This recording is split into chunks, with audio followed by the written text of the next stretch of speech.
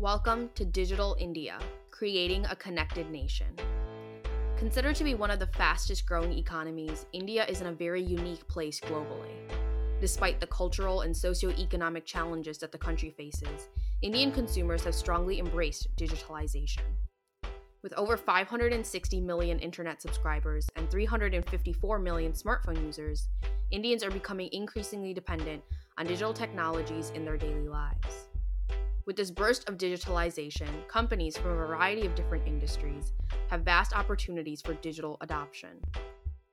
The premise of this podcast is to understand how companies have accepted this digital transformation within India, the unique approaches they are taking to deal with this situation, and their overall impact on their industry and the country.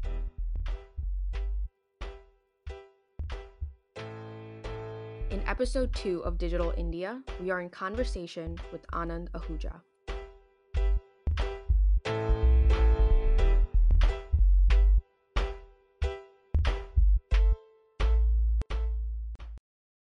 As the founder of Bhaane, an Indian-based contemporary clothing company, and Veg Non Veg, India's first premier sneaker store, a fashion icon and a sneaker enthusiast, Anand has fully immersed himself in the retail fashion industry and proven to be one of the key players. Today, we will discuss his journey in founding these companies, the changes that the retail fashion industry has experienced as a result of digitalization and the current COVID-19 pandemic, and the future of the industry.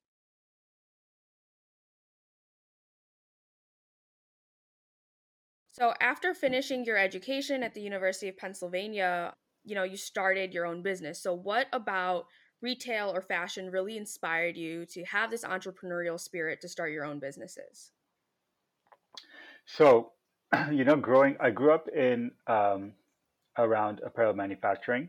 So, as you know, my family, my dad and my grandmom actually founded an apparel manufacturing company in 1975, and so I was born in '85, and so I grew up seeing them grow this business. So I was always around apparel. And actually, more than apparel, if you ask my mom, she always talks about me and shoes. I always had this thing. She loves shoes, obviously not sneakers. She likes sneakers now, but generally just she likes shoes generally. But even as a kid, I have pictures of me in like 3, 4 years old, like showing off my sneakers, and I apparently used to get really cranky. So I've always been in that realm, around sneakers and clothes. And I can talk about the sneaker thing another time, but the clothing part was, I grew up seeing it, and I saw we did all apparel manufacturing and exports. So we did everything for brands outside of India. And I used to always tell my dad, we should, we should make a brand here. And this was when I was in middle school and high school, and he was like, listen, I have no issues with it, but that's not my interest. So he's like, if it's your interest, you can work on it. And I was like, okay, cool. So that was always in my mind. He used to always say that. And then I went to University of Pennsylvania, and after grad, and I actually interned a lot at banks. At UPenn, a lot of people go. I wasn't at Wharton undergrad, but generally I had a lot of friends there, and so banking is a big thing out of UPenn. So um, I went and worked at HSBC first, and then worked at Deutsche Bank, and I actually got an offer from Deutsche Bank to go back full time. And I wasn't really excited about it, but I was like, okay, I guess so.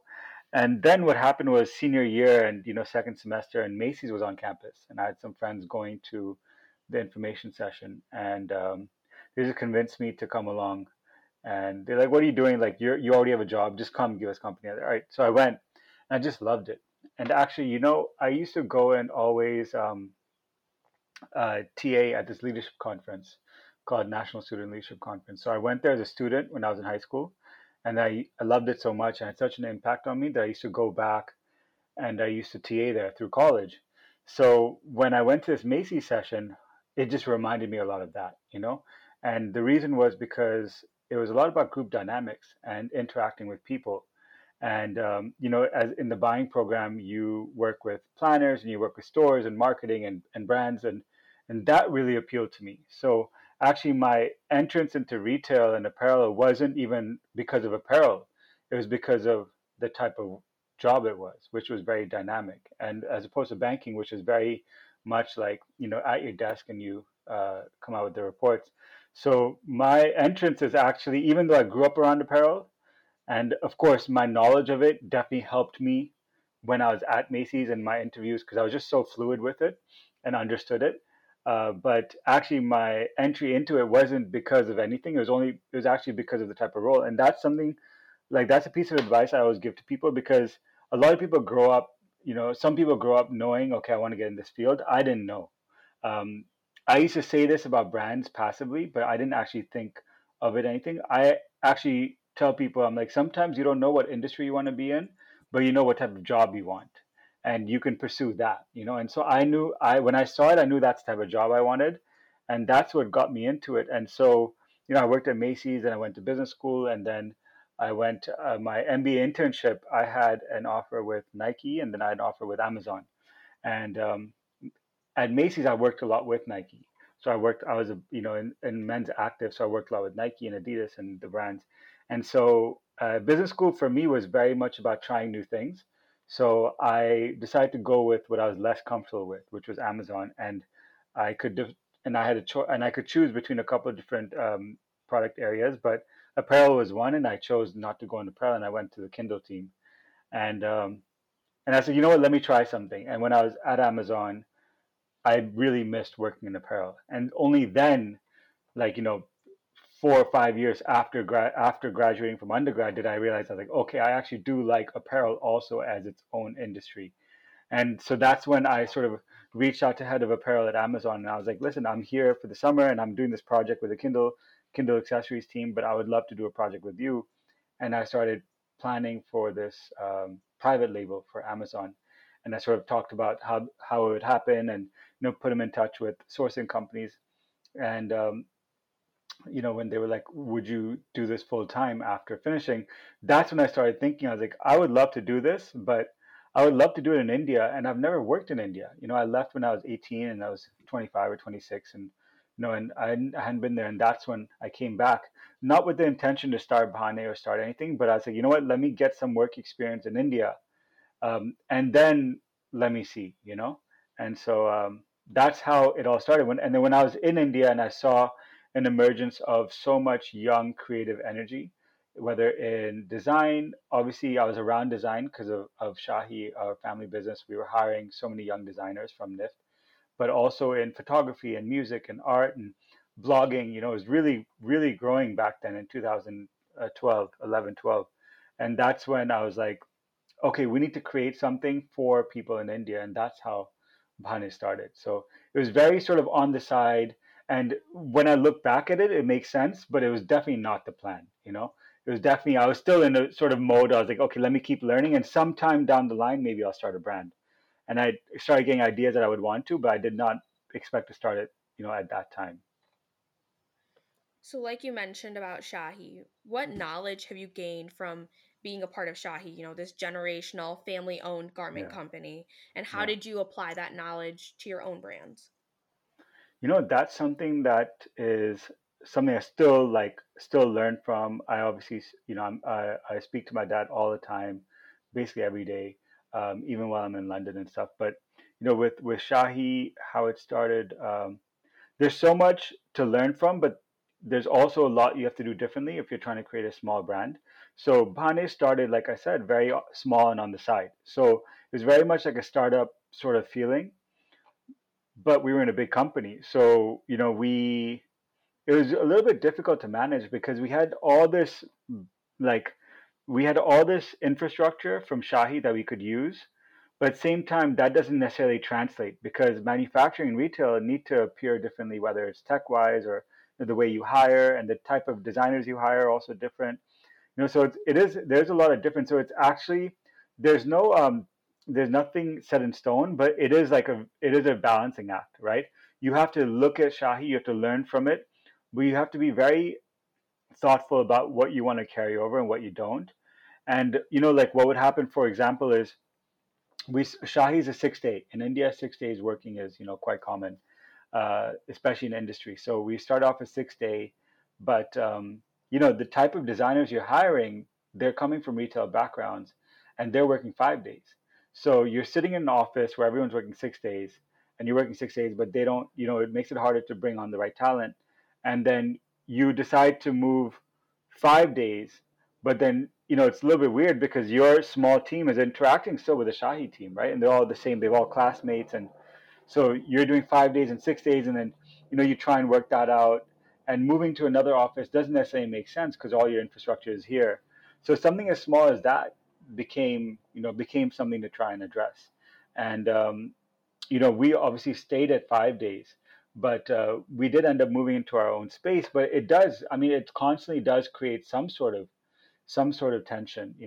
At the same time, like when we were creating our backend, the Shahi IT team, they're very resourceful. And in retail, you need to make your brand look the part, and that's not always the case.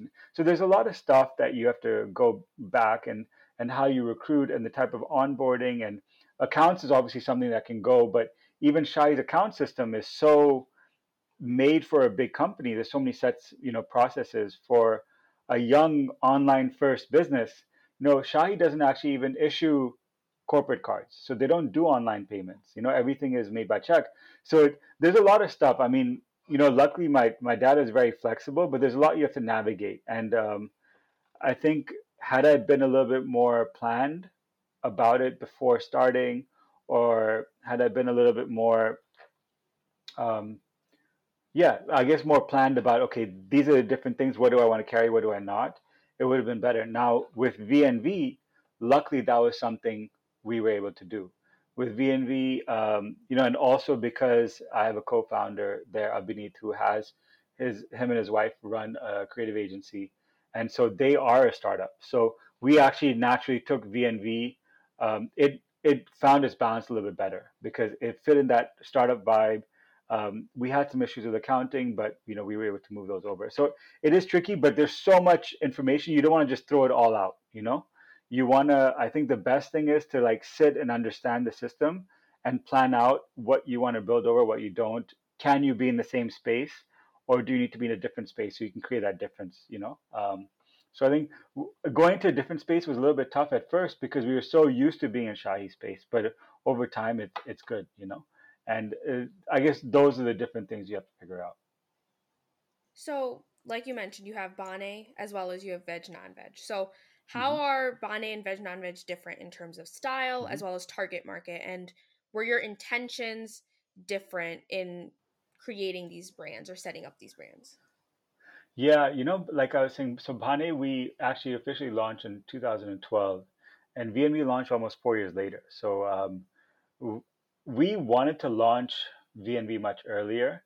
Abhinit and I used to talk about it. We started working together with Bhane, so that's how Abhinit and I became friends. And we both love sneakers, and we used to talk about it. And in our first Bhane store, we talked about opening like making a basement and making that a sneaker lounge, but we weren't able to do the basement, so it got put off. But yeah, it was very different. Bhane was um, not necessarily different in that they cater to different audiences because there's we both brands wanted to focus on a young, professional, creative audience, right?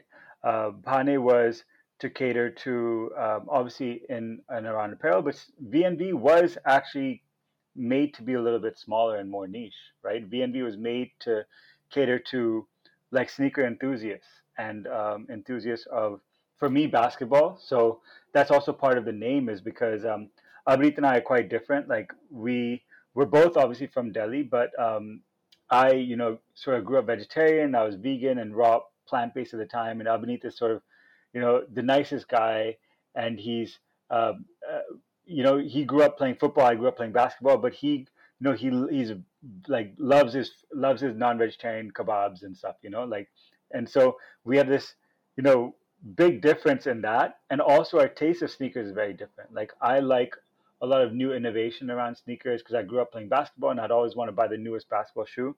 And he grew up around a lot, like very interested in the cultural side of sneakers, like the music side and the art side. And so, in all of our differences, sneakers was the commonality, and that's why the name veg and non-veg, right? And so actually, and that's also a very Indian thing. All packaged food has a logo, a green dot and a red dot. So our first emails were actually Mr. Veg and Mr. Non Veg. Like there were these two characters. But so VNV was actually made to cater to a very niche audience of sneaker enthusiasts, and it just happened to be that since 2016, that's really grown. With men being more willing to spend. One with uh, there being more acceptance of casual, dressing in the workplace and in going out and stuff too. And really, those two things have been big factors for sneakers really growing, and men and women, right? And so the fact that like a lot of people, and even for people in tech that aren't necessarily into fashion, they like wearing the same stuff every day, but they can change up their sneakers, and so that became very easy. So like sneakers really grew, but back in 2016, they really wasn't that big. All these uh, the resale businesses, they weren't really around. It was only eBay, really. And so it just happened to grow at a faster rate than Bhaane, but it was very focused, small. And Bhaane was supposed to be, was catering to a larger audience because it's more basics. Um, so yeah, they were founded for a similar audience, but different sections of that audience. And yeah, with Bhane, the landscape has been a little bit different. Where when we launched, none of these existed. Uniqlo wasn't in India. Obviously, they just launched Gap, Zara, H&M. None of them were in India, and Bhane was made for that. And now we're actually finding that it's so important to be very focused on the story we're trying to tell, especially when you're creating your own product, right? VNV is also selling already made product, Nike, Adidas, etc. Bhane is creating its own product, and so that takes a lot longer. The investment cycles are very different. Of like a VNV is really sort of a like a we try and help our brands communicate what they're trying to do. Bhane is trying to create something from scratch, and it's a very different investment cycle. And we see that even with VNV, where we're making our line of apparel. It's a very different thinking than actually just getting product and selling it. Making it available. So that one is buying and one is actually really design focused. So it's very different sort of development cycles, but so they seem similar. Um, Especially because we tend to keep them in similar stores, but the way you have to think about growing them is very different. Yeah, they seem similar and similar, like part of the audience, but how you have to like really care for them is very different, you know and the investment cycle is very different. So, how do you think your exposure to like Western culture as well as Eastern culture and fashion influenced kind of your vision in initially starting Bane, but as well as like your vision for the future of these brands? It's actually like both good and bad, in the sense that, see, the good parts are that you've seen what a mature retail industry looks like being in the West. So that's something that you understand how powerful it is. And obviously, being at Amazon, I was like, wow, online can really be this powerful. So Bhane and VNV, frankly, VNV started with a pop up, but Bhane started strictly online. And the good side is you see that you can have a vision, you can have a foresight for, okay, this is what a mature retail industry looks like, mature brands look like. Where the downside is you can almost expect too much. So from Bhane, we did like you expect too much right away, and so you're just like, okay, India just doesn't is not there yet, and that's okay. Or to expect a certain type of aesthetic, or to expect a certain type of spending power and brand understanding is just not there yet, and that doesn't mean it's good or bad. It's just what it is. Like even for when we opened our first Bhane store, the ground floor was the store, and the first floor in India, we say ground first. In the US, it's like first and second, right? So ground and second or whatever. But so ground floor and the floor above. The floor above was just a cafe, and it was like we did ice cream, coffee, and pizza. Just three things. We wanted to keep it really like focused, and people could just come and sit and work out of there. And we really wanted it to be like an immersive space. And so for people just didn't necessarily get it. They liked it, but the top floor was never really that full, or that occupied, because people were just like, we can just come and sit. So it was a little bit too early. And actually, when we then launched VNV, we took part of that top floor and half of it and made it the VNV wall. and the other half was a cafe. Then it became really nice because instead of having 6 or 7 tables, you had three, and those three were pretty full, and it was just like the right balance. So there's a little bit of a learning curve, and the good thing is a vision. The bad thing is trying not to force it too much. You know, you want to guide in a way that you think is the right way, but you don't want to force anything.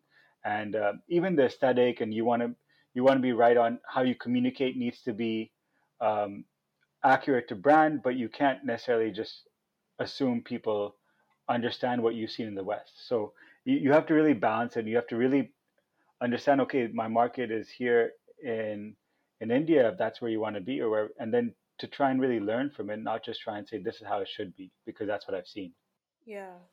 So when you initially started Bhaane, it was completely online, right? It was like an Hmm. online brand. Hmm. And you Yeah, stated, I think, in an interview that you did a while back that you didn't go the traditional route when you first started the business of hiring an advertising or a PR agency, but you yeah, brought awareness to the brand through photo shoots of quote unquote real people. real people. Yeah, So, what prompted you to take this route, and what were some of the risks that you considered when you saw other brands that did take this traditional route? yeah. So part of the good thing about starting so off the cuff was like, there's a strong side to being planned. There's also a strong side to being unplanned. And part of it was that I didn't really consider the risks so much. Now I'll talk about what they were. But the reason that, Bhane really started out of seeing this emergence of new creative energy in India, from young people. And a big part of that was blogging. And so the website we made, we wanted to look like a blog. So when you go to the website, it's just photos, right?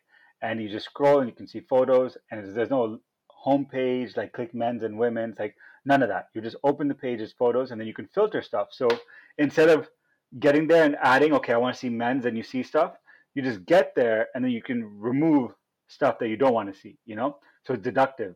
Um, so that was the first thing. We really wanted the website to feel like a blog where you can just go and look at images. And part of that was actually showing how the product would be worn, not in a studio. And so, quote unquote, real people. So, how it would be worn by people we know, our friends, people in the industry. And so, that's why we did the shoot. And actually, a big part of it was there's a photographer named Manu. He goes by Whereabout, Wearabout. And so he had this great blog that I loved seeing, and he just had he's not really a fashion photographer, but he shot a lot of people in how they dressed. So he captured style and he captured color, and I just loved it. I really liked seeing his posts, and he's not really big on Instagram, so but his blog. And so I asked him if he would do the shoot, and he was open to it, but he said on a condition where he would suggest a stylist, and he would suggest people to bring along, because it was very inspired by what he was doing, so he knew different people. And we were like, that's great, because we don't know anyone in the industry. And so it worked really well, where the first photo shoot, which is probably still our most like quote unquote popular one, was that. And then that went well, but that was a little bit more focused, because we had, I think, 6 people, and they did do some modeling work, but they were in industry, right? They were working in the industries, and um, and so they understood about how to pose, and how to, even though you're shooting on the street, it still has to be appealing. Like if you come and shoot me, like I look really, like, uncomfortable. And so in that first shoot went really well. Then we got a little bit maybe overconfident. We went to a lot of other people, and we said, what if we shot each garment on a different person? So it became like you know and it was great in terms of story, but a lot of the photos don't communicate. People can't necessarily, when they see it on the website, it doesn't translate. So it was like, okay, cool. The idea is great, and we understand what you're trying to do, and it's great to get the brand out there and interact with people. But when you actually come to the website, you don't really see it on yourself, right? And that's why models do what they do, is because they can show it to you in a way that you can actually say, oh, I can picture that on me, or I can't. And here you were actually just coming and looking at photos. So it was one step too far. And so then what we did was we added another thing where you could see photos 3 ways. So you could see it on street shoot, studio shoot and flat shoot, right? And so it became like you could see it on a person, then you could see it in shot in the studio, and you could see it flat, and that became our balance. But yeah, like you said, we didn't realize that that would be part of the risk, and that was okay, and that's part of, I guess, the learning curve. But I think you can save a lot of effort and energy if you can be a little bit more planned.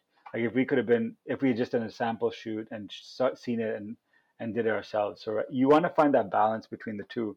But yeah, we still don't really use an agency like that because we're okay to grow slowly, you know. And our thing was really interacting with people that way. And then also not only that, we did a lot of parties because people loved house parties and we love house parties and we missed house parties. And so our store became that, but we used to have like a entity called like House of Bhaane. And we did these sort of house parties where we would introduce our stuff, but just have people come out and interact. And, and that became the way we did it, you know. Obviously times like this call for something different, but yeah, that's what it was then. So, yeah. How do you think you've seen your e-commerce platform really transform as your brand has grown and now that you've actually opened up physical Bhaane stores? Stores. Yeah. E-commerce has become, we still don't do like a landing page. So we still, that um, feeling of the opening to a homepage is opening to all the images still there. So, you know, it's still something we really love to see. Our photo shoots they're not sort of street shoots anymore. Um, we do it on like, you know, a little bit more traditionally there, but you know, how we pick the people we want to shoot on is still more focused, is still like, you know, carries that element along with it. And we also have a creative director, Nimish, who joined about 2 years ago. So also part of it is that he's able to understand what the communication is and understand that it's not just, it doesn't have to be just communicated through photo shoot, right? So that's one element of it, but also what you do outside of that can make you feel a little bit more like closer to the street or closer to people. And so, you know, part of what you do outside of that is also it, you know. So we also have in our stores, like we have a little cafe called 1 2, and and so that is just keeps us a little bit closer to our you know, the people that support Bhane. And so, you know, we found it to be a nice balance, and part of it is just, that's a good thing of having like professionals, quote unquote, or people that have been in the industry, because they understand what you're trying to communicate and say, okay, the photos itself might be too literal a translation of it, um, and there's other ways to do it as well. So I think it could have been cool to there would have been a way to really continue it in like a street shoot style, but yeah, for whatever reason we didn't. Maybe we'll pick it back up someday. Who knows? So, shifting gears a little bit and talking more about the digitalization aspect and how that impacts Yeah, retail and fashion yeah. overall. So, from when you started Bane in 2012, just in general, what changes have you seen in regards to the Indian fashion scene? And how do you think your brand has specifically adapted to these changes as well as influenced these changes? You know, part of also when we started, a big thing was people, everyone in India, you know, Instagram, it was just starting then as well, you know, or it just started back in like 2010 or 11, right when we were starting Bhane. I remember my first photos on Instagram were also around that time when we were planning. And so the idea was, you know, everyone that was working at Shahi in the design team, they were designers. They were seeing what was coming out in the rest of the world, but India didn't get access to it. So a lot of the designers at Shahi were designing it, but they couldn't buy it, you know, and that was that was unfortunate. That's part of what we wanted to cater to with Bhane. So, you know, it was starting then, but that's really become the thing, and this applies to Bhane and VNV, is the fact that, you know, in these last 8 years, everything is global, you know. So this, and not only everything is global, small and big are interchangeable almost, in the sense that um, you know, anything a small brand does can be viewed as much as a big brand does. That's the one thing. And second thing is, anything you do anywhere in the world, anyone in the world can see, you know. And so that's really affected. There's no lag anymore in terms of transfer of information. And of course, I'm speaking to maybe you know, general overall trends, right? So there's no lag of information anymore. You can't just say, you know, okay, I'm in India, so I can release something a little bit later, a little bit slower than what's releasing in New York or in London or Paris, whatever. You know, you now there might be, you know, a higher percentage population of people that follow fashion in Paris as opposed to New Delhi or something, but that doesn't mean that the people that follow it are the people that follow it, you know? And so, and this applies to sneakers as well, right? Like you can't really get away with saying, okay, we're going to launch a sneaker in London and then 2 months later we're going to launch it in India. Because people in India that really want it, they're probably going to buy it in London or figure out how to buy it in London or get it, or they're going to lose interest, you know? So, and then what I was saying about small and big is that, you know, a small brand online can look as big as a big brand online in terms of volume. And that's sort of great, right? Because a new startup can make a great website on Shopify overnight, and all of a sudden you're competing with, you know, H&M or Zara or whatever it is. You can compete with any brand, and it almost helps to be small. It almost helps to be really niche and really focused, and get a really good audience, you know. And that's part of what we were discussing also earlier, is that like instead of focusing on getting a really big audience of people, it's it serves you much better to just focus on a very small, really focused group of people. And as a small audience, as a small brand, you can do that really well. And I always like the example of like Stance socks, and they started off and it was like just, you know, making socks, and they just did that really well. And they didn't overexpand too much. I think they tried getting into underwear and innerwear. I don't know how that's worked out, but they're still known for socks. And you can do that really well and grow and be really profitable. And maybe that's all you should be. And if you really wanted to get into another category, then create another brand. You know, creating brands is not the hard part anymore. I don't know how that translates to sort of like fashion trends, but those are sort of retail trends that I've seen, you know? So recently, Nimish Shah, the creative director of Bhaane, said in an interview he was doing, I think we'll Yeah. start to see a lot of soul and sensibility in fashion from now on. There was such mindless consumption of trendy clothes. I think people are going to step back and prioritize well. So, to Yeah. what extent do you think digitalization, in the sense of all these different brands having these e-commerce platforms, people having very easy accessibility to purchase these items, to what extent do you think that has impacted this mindless consumption of fashion, and what do you think the repercussions have been on the fashion industry in general and specifically in the context of India? Um, you know, this has sort of been a global trend that's happening for a long time, you know, and it's not like the the the consumer's fault, right? It's been a long time coming where clothing is getting cheaper and cheaper, and people are able to buy more. And you know, this idea of consumption has become so easy, and so it's like it's really hard to change something that's you've seen your whole life. You know, especially for maybe people 20 and above. You know, sort of grown up with it. You know, and the real change you're seeing is the people like teenagers and below, right? They're the ones that have grown up now in this world where, you know, let's say the last 10 years has been a lot of conversation about um, sustainability, right? And it's been growing a lot.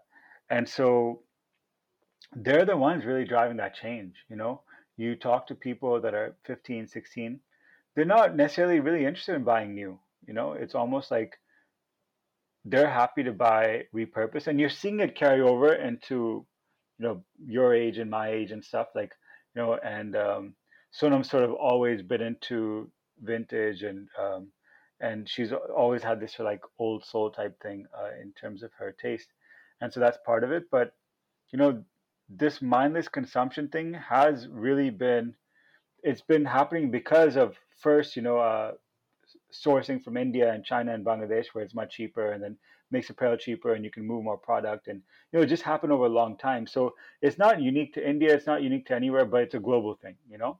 And India, and you know, is as it's just growing now and people are just really emerging into getting spending, getting pocket money spent, and international brands are there and it's more affordable. So they're going through it. So actually it's like the consumers will change it, but the ones that are changing it are the young ones. But brands do need to sort of learn from that. And it's kind of tricky when your whole business has been based on creating new. How do you all of a sudden pivot? But it's something to figure out. And the thing is, like, our generations, people in 20s and 30s, like, we're trying to make incremental changes, and that's great. Like, if you can make incremental changes every day, you'll be in a great place 10 years from now. But we haven't been able to make the big leaps because we just haven't figured it out yet. But these people, teenagers and below, like, they're the ones that are just growing up with a completely different way of thinking, and that's something that we actually need to learn from a little bit.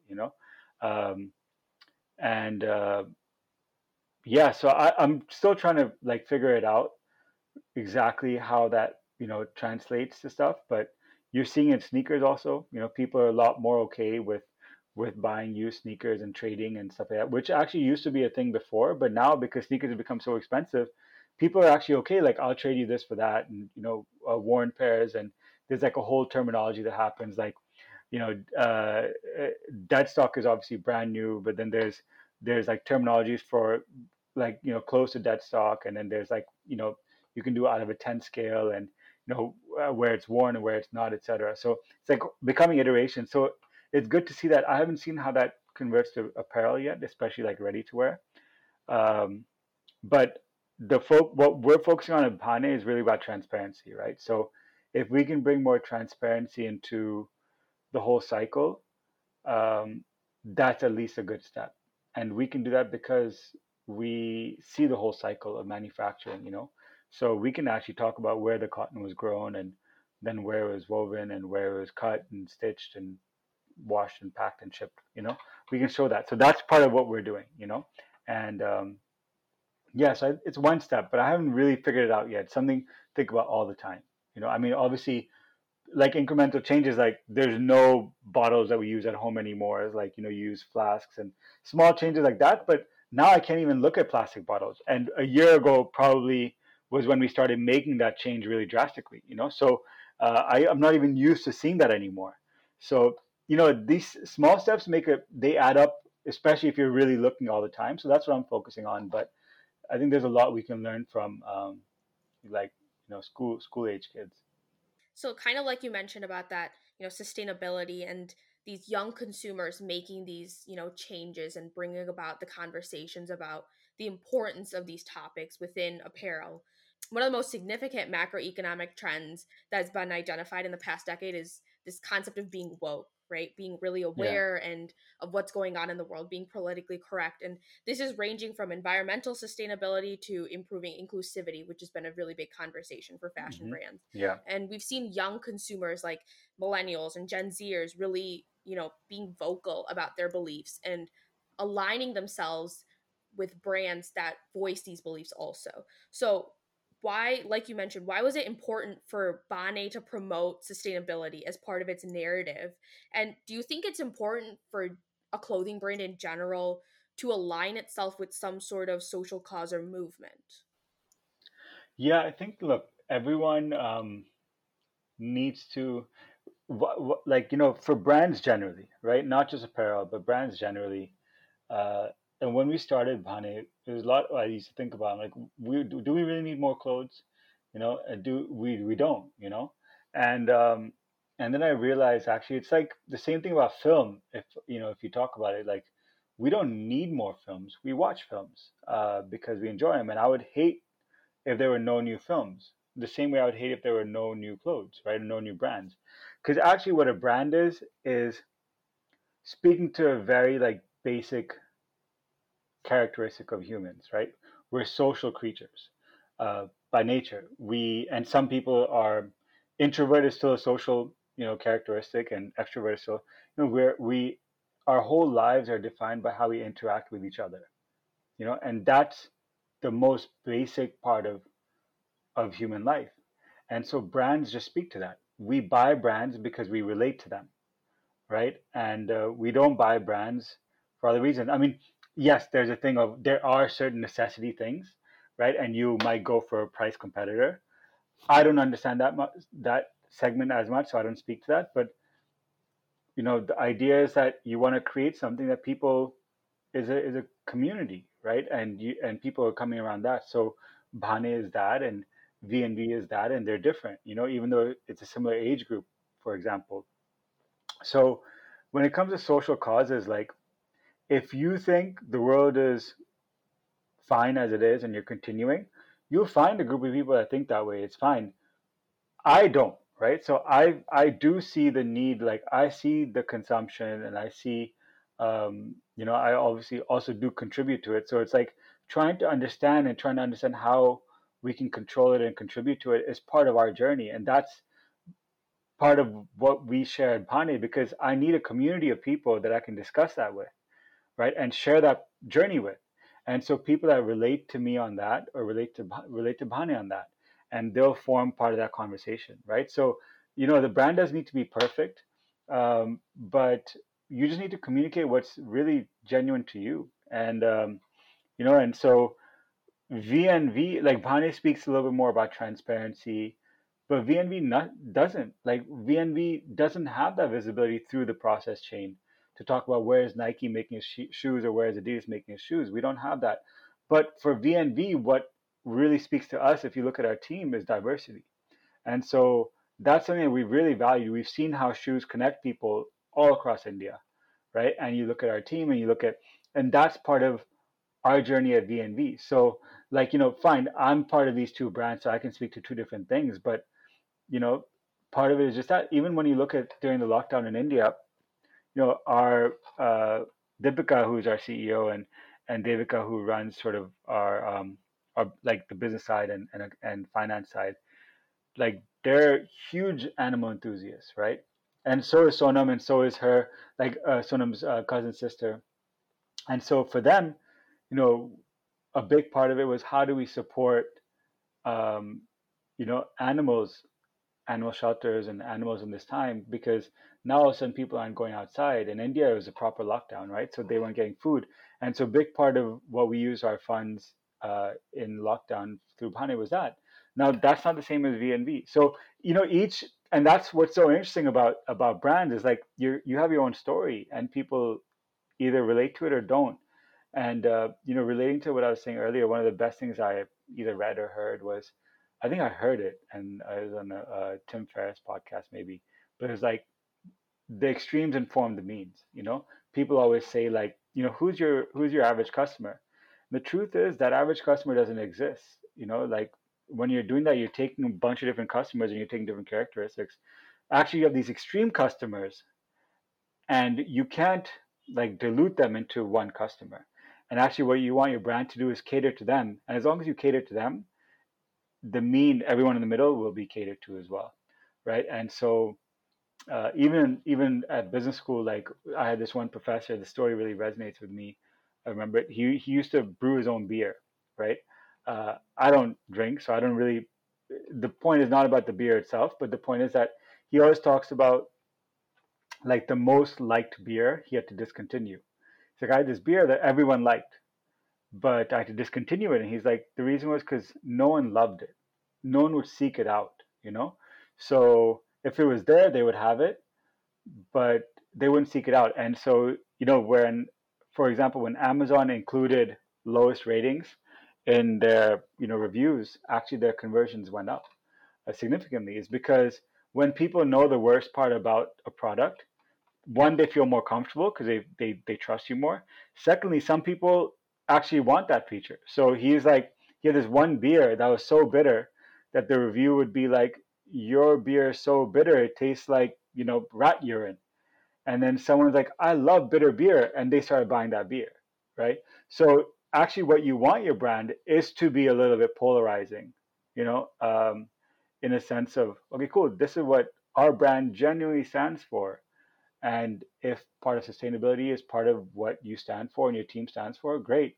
If it's not, I mean, I think you'll be in the minority now, or if not now, in the near future. But it is important for us to think how to contribute instead of just consume. You know, and that's a worldwide phenomenon and a trend that needs to be addressed. Another part of this alignment with social causes is that we've seen brands, be it just fashion brands or just, brands in general, aligning themselves with, these social movements that we've been seeing recently to create, Yeah, sociocultural change within our society. For example, we've seen so many brands like Nike, Adidas, Amazon even, aligning themselves with the Black Lives Matter movement. And yeah, with the recent explosion that happened in Lebanon, we've seen a really big brand like Zuhair Murad, right? He's brought yeah, together so many different yeah. celebrities to create awareness and support for, the blast that happened. So, Yeah. how much influence do you think brands have, be it big or small, in this digital age in creating significant sociocultural changes? I mean, huge. It's and not just brands. It's like any group of people, right? A brand is just a group of people. So even like for example, I'm a big basketball fan, like NBA, you know, and it's a group of people. It's also a brand, but it's a group of people. And it's like, the NBA players walked out, earlier this week, and there was 3 days suspension basically, and they came back because the league realized that the league has been making a lot of statements about Black Lives Matter. It's on the courts. It's on they have official warm up T-shirts that have it, but it wasn't just about saying it. It's also about what else you're doing. And I'm sure the league is doing a lot, but the players were like, "Listen, we're here and of course, we're earning money and stuff, but we can be doing more. You know, these things are still happening. What are we going to do?" And they came to like, three really significant contributions they can do. One of which is going to be all the arenas are going to be voting stations. And that's huge. And of course, LeBron is like, a key athlete in the NBA right now, and one of his big initiatives is more than a vote. So it's like whether it's brands, whether it's any group of people, you're stronger together, right? You have more of a voice together, and so you have to leverage that, And like you said, the most basic part of brands is how you interact with people, and we are no longer buying stuff generally just because of price. Even when you're buying just because of price, you generally are going to one specific brand more than another, right? So you're buying it because you believe in what they believe in. So Amazon, for example, is not even necessarily the cheapest place to buy stuff anymore. A lot of times people pay a premium to get Amazon Prime, the tick mark, because the returns are easy on Amazon. Amazon always prides itself by customer support. And I always tell people Amazon's not a retailer. Like, it's a tech company, and their focus is customer support. And if their customers started telling them stop selling stuff and only do cloud computing, they would stop. They don't care about the product. They want to make the customers happy. And it comes through. Like, it comes through when I was working there. It comes through from when you try and contact the team. So everyone has their own stuff. And Amazon maybe is you know less proactive or less maybe vocal about certain initiatives, but they do it to the level they are. And and some people are okay with it, some people are not. um, NBA maybe has a little bit more of a responsibility to be more vocal about it. Everyone has to find their cadence, everyone has to find their position. But it is important for everyone to have a position, especially if you want people to associate with you over time. I do, from my experience, like, people will lose interest if you're just sort of just there without saying anything. Yeah, And I think social media has been like a really big factor too, right? Just because yeah, people now feel that they can hold brands, people who are running these brands accountable for the fact of yeah, you're not taking this position. And so yeah, social media has had that impact, but it's also impacted just the influence that a brand can have in general and the business that it gets. So in yeah. India specifically, there's over 294 million social media users. And Hmm. it's one of the main ways that people consume a variety of content. And over the past few years, through social media marketing, social media has proven to be one of the biggest influences on fashion. So, Hmm. so in what ways do you think digitalization, specifically social media, has made fashion more accessible to the middle and lower middle classes in India in a way that it wasn't before? Because I think Yeah, it was for the middle and lower middle classes, fashion or garments or like clothing in general wasn't something Yeah. about self-expression necessarily, right? It was, I need Yeah. clothes. So what can I get for the most that gives me the most of my money, that lasts the longest time, and it makes it's the most practical. So how do you think that's changed? Well, in a way, it maybe you could even argue it hasn't much because what would happen before in India was it was called like it was very unfragmented or it was very fragmented retail market and it's very informal retail market. So everyone would go to a local shop and either buy or get stuff made. So college students would go to local shops and buy jeans, and more rural, you would go and get your shirts made, tailored, and women would buy the fabrics and get the saris made. But if you think about how women probably bought the saris, they probably had certain vendors they would go to, and that vendor you would go in and you would like the person and they would understand you. They'd call you when something is new or something you might like. They got a new fabric, they'd keep it aside for you. Same stuff happens in the best retail shops, right? Like you go in and you like a certain store, um, or you go online and you like the certain way of the website and certain experience of checking out, and sometimes you buy despite you liking it because you really like the product.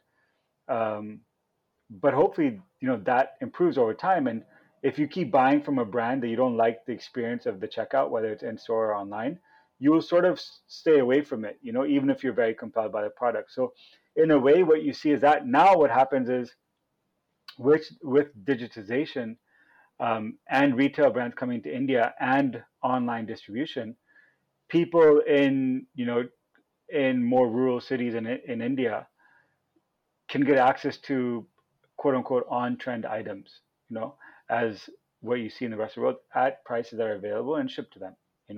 And so we were talking a little bit about, retail wise, how, in a way it hasn't changed, that people will still go for experience, and go to people that, or go to brands and that used to be fragmented and informal, so like mom and pop shops, and now it's become formal.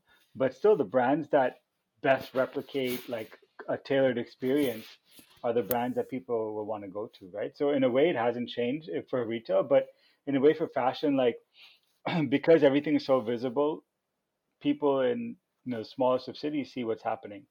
And now, because everyone delivers and the delivery networks are so wide, people have access to buying anything they want, that's on trend with, globally. But how that's changed for like fashion trends, I'm not really sure. But, generally, I guess people have more visibility and they're buying more on trend. That's definitely the case. But the trends are so different. Like, there's going to be micro trends within India, um, that people have to speak to, and the brands that speak to that the best will obviously perform the best. There's one thing is seeing global trends, but one thing is also seeing like what's a local trend in India and Bollywood or in other pop culture, and what brands really sort of capture that the best.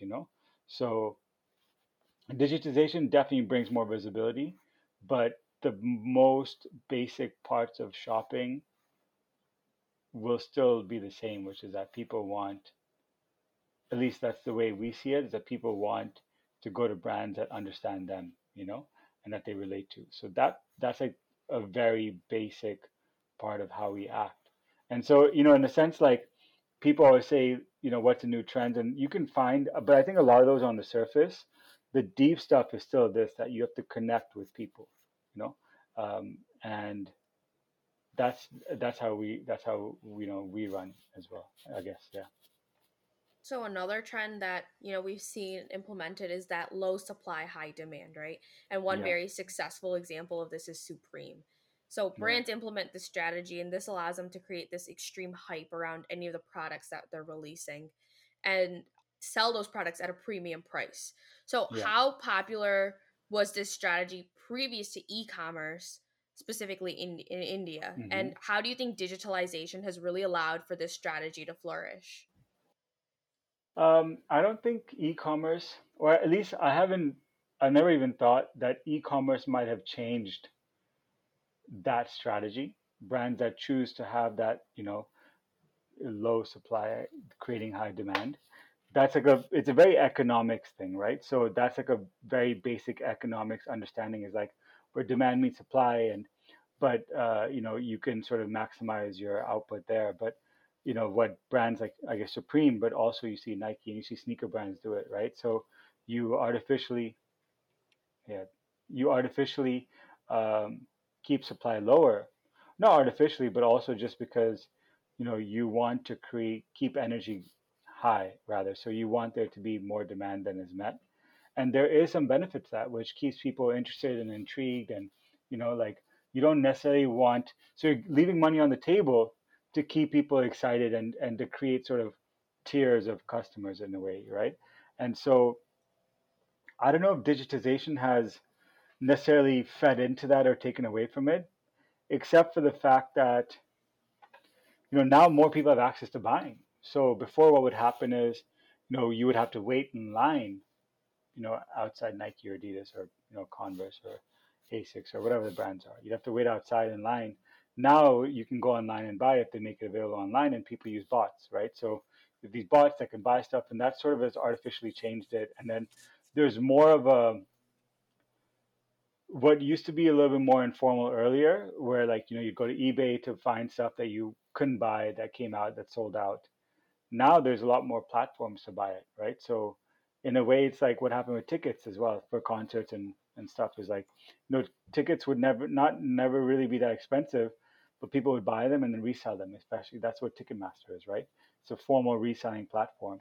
And now you actually, the artificially low price of tickets is now meeting where demand is, and it's changing with demand.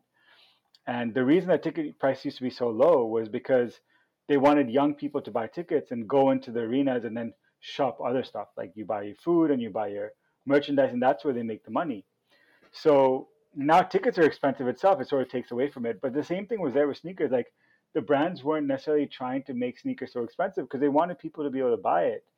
And and then part of the reselling culture was not necessarily planned, but it was part of the process, where someone would buy it, that someone else would value it more, and you'd buy it off that person, right? And you'd find this thing, and it kept people interested, and it kept the energy alive.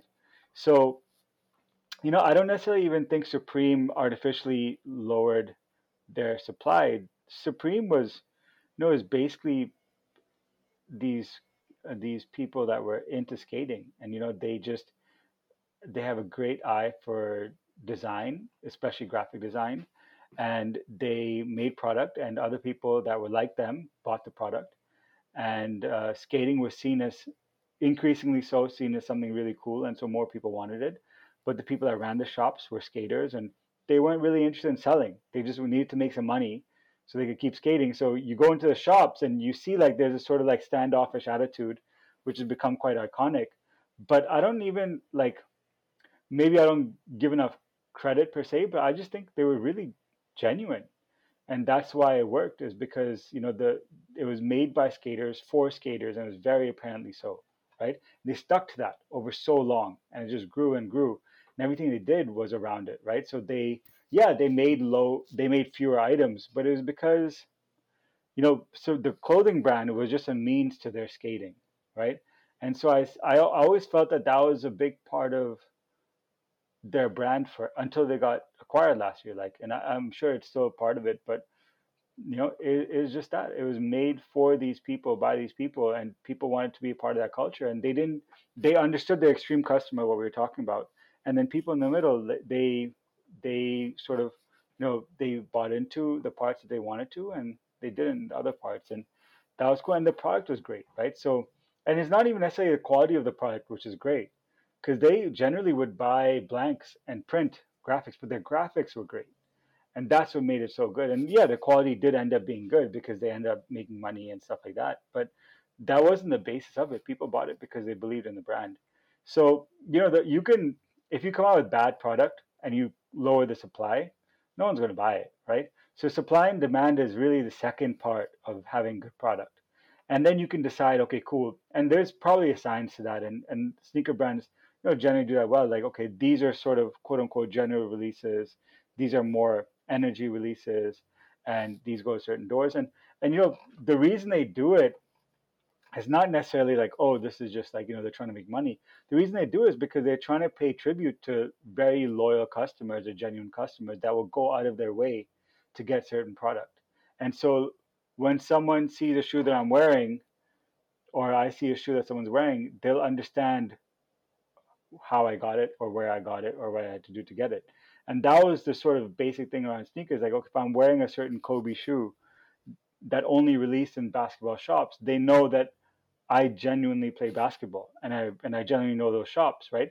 And you see a lot with like skater dunks right now. Is like a lot of these shops, these shoes only release in the skate shops, and that's part of the strategy, and that artificially increases the price, and that means the quantities lower, but it sort of goes hand in hand. They do it to really cater to that genuine customer. Now, other people want to be part of that, so they go and buy it, and the price goes high. But there's like two parts of it. I think there's strategy involved, but it there's a lot of that's part of what's fun, right? You're trying to cater to different consumers, and if everyone could have access to all the product all the time, no one feels special. Like the basketball players that have certain shoes don't feel as special. The skaters don't feel as special. And part of doing something really focused is that, right? So for a brand, the more distribution you have, the less control you have. So, for a brand to say, okay, cool, like this shoe is really important to us and we want to control how its story is told really well, and the only people that can tell the story are these skate shops, then we're only going to give skate shops. And so that lowers the supply, and that increases the price and the hype, but it's not necessarily a bad thing. It's just sort of what's fun about it. It's like you're having fun with retail. Not all shoes should be available everywhere. That's part of what's fun about it. So kind of talking more about the future of the retail and fashion industry, right? We're in an age where online shopping has become the new norm, especially Yeah. because of COVID-19, the lockdown that's happened. And we've seen large retailers such as JCPenney and brands like J. Crew, that have been around for decades, closing store locations Hmm. permanently and filing for bankruptcy. So, as technology evolves and manufacturing becomes more efficient, shipping becomes faster, where do you see offline retail in terms of physical stores going? Like, do you think there will be a space for offline retail going forward? Yeah, absolutely. I mean, like, it goes back to that same thing, and sort of speaking to what I was saying about like not just looking at the waves on top, but really the base of it is that retail is about interaction. And so offline retail will absolutely continue. It just needs to be what you need to understand what it's there for, right? And what offline retail is there for, stores are there for, is to interact with people. And so the metrics around the effectiveness of a store will become more blurred and will need to change. So you can't go to strictly sales per square foot, which used to be sort of the go-to, you know, method of understanding a store. But you have to really understand, okay, cool, like, is this communicating more? It's almost like a marketing expense. And luckily, Bhaane started off that way. We started online and we opened a store because we realized the value of interaction, of physical interaction, and people coming in to see product. But we never opened a store. We don't even look at sales per square foot. You know, we look at how much our store does in sales and use that to see how it's changing year on year and month on month and week on week. But that's just a general guideline. Like that's not what we use to evaluate the effectiveness of a store. At some level, you want to see, okay, if a store is you know costing you crazy and no one's coming there, um, then that's one thing. And so you see foot traffic. But if you have a crazy store and no one's coming there, but you do a way of measuring and you see a lot of people coming there actually discovering the brand and going to buy online later, like you can do stuff like, let's say you open a store in Soho, right, in New York, and anyone that comes into the store gets notified that, go to bhane.com/Soho and you get access to 10% off or something. And you see a lot of people coming there. Or you just say, go to bhane.com/Soho and see exclusive product. And you see a lot of people going there and buying it for the first time. Then the store is working, but they're just buying online instead of in store. So there's things you can do, but you'll never have a full measure of how effective a store is. And you have to be okay with that, or then don't have stores, right? So stores are made for more meaningful interactions. That's sort of the way of them now, and what you'll probably see is fewer stores but more meaningful stores. So, maybe the smaller ones will that are on the sort of fringe will disappear, and you'll see some of the more bigger impact stores.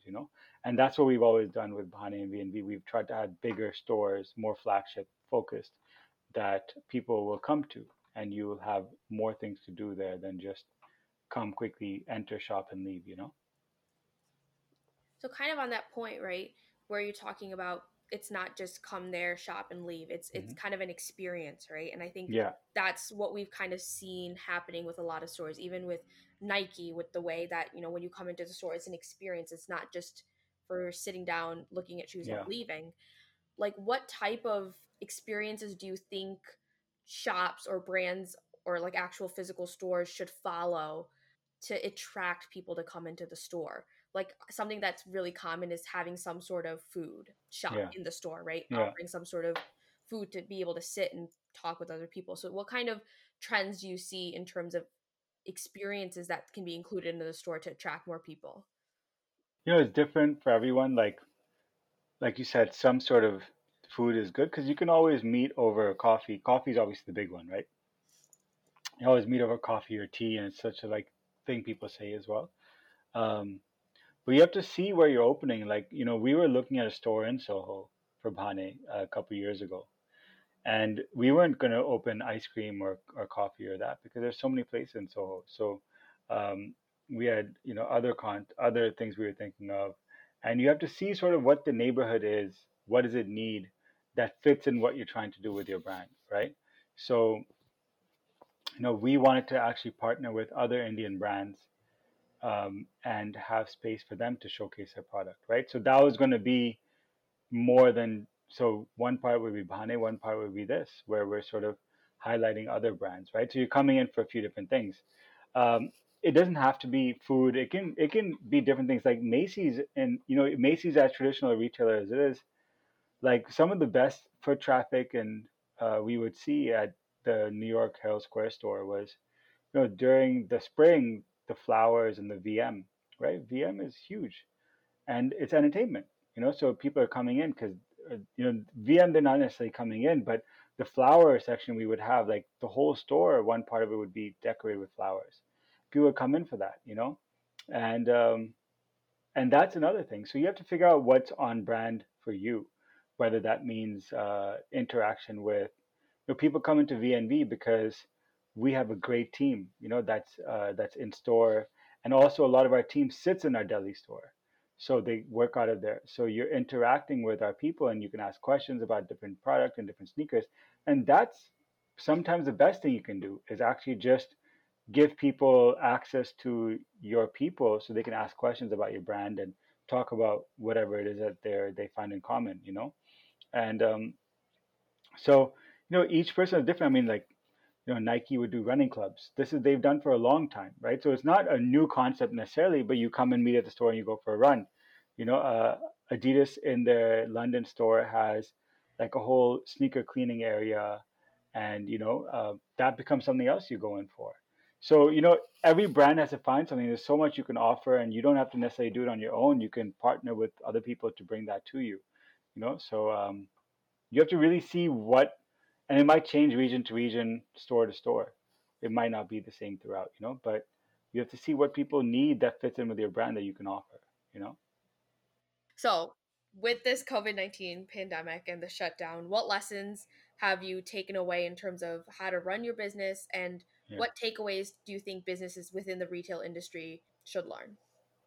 I read early in the lockdown, I read like a Bain report. I think my brother sent it to me, and it said one thing which really had an impact, which was, you know, a lot of the trends that you saw before pre-COVID have been um, like pushed forward during COVID, right? And so part of that is online shopping. Maybe work from home was a growing trend. Remote working and definitely video conferencing was part of it. So those trends that you saw happening before have been expedited with COVID, and that literally is probably the most impactful blanket statement you can see across industry, right?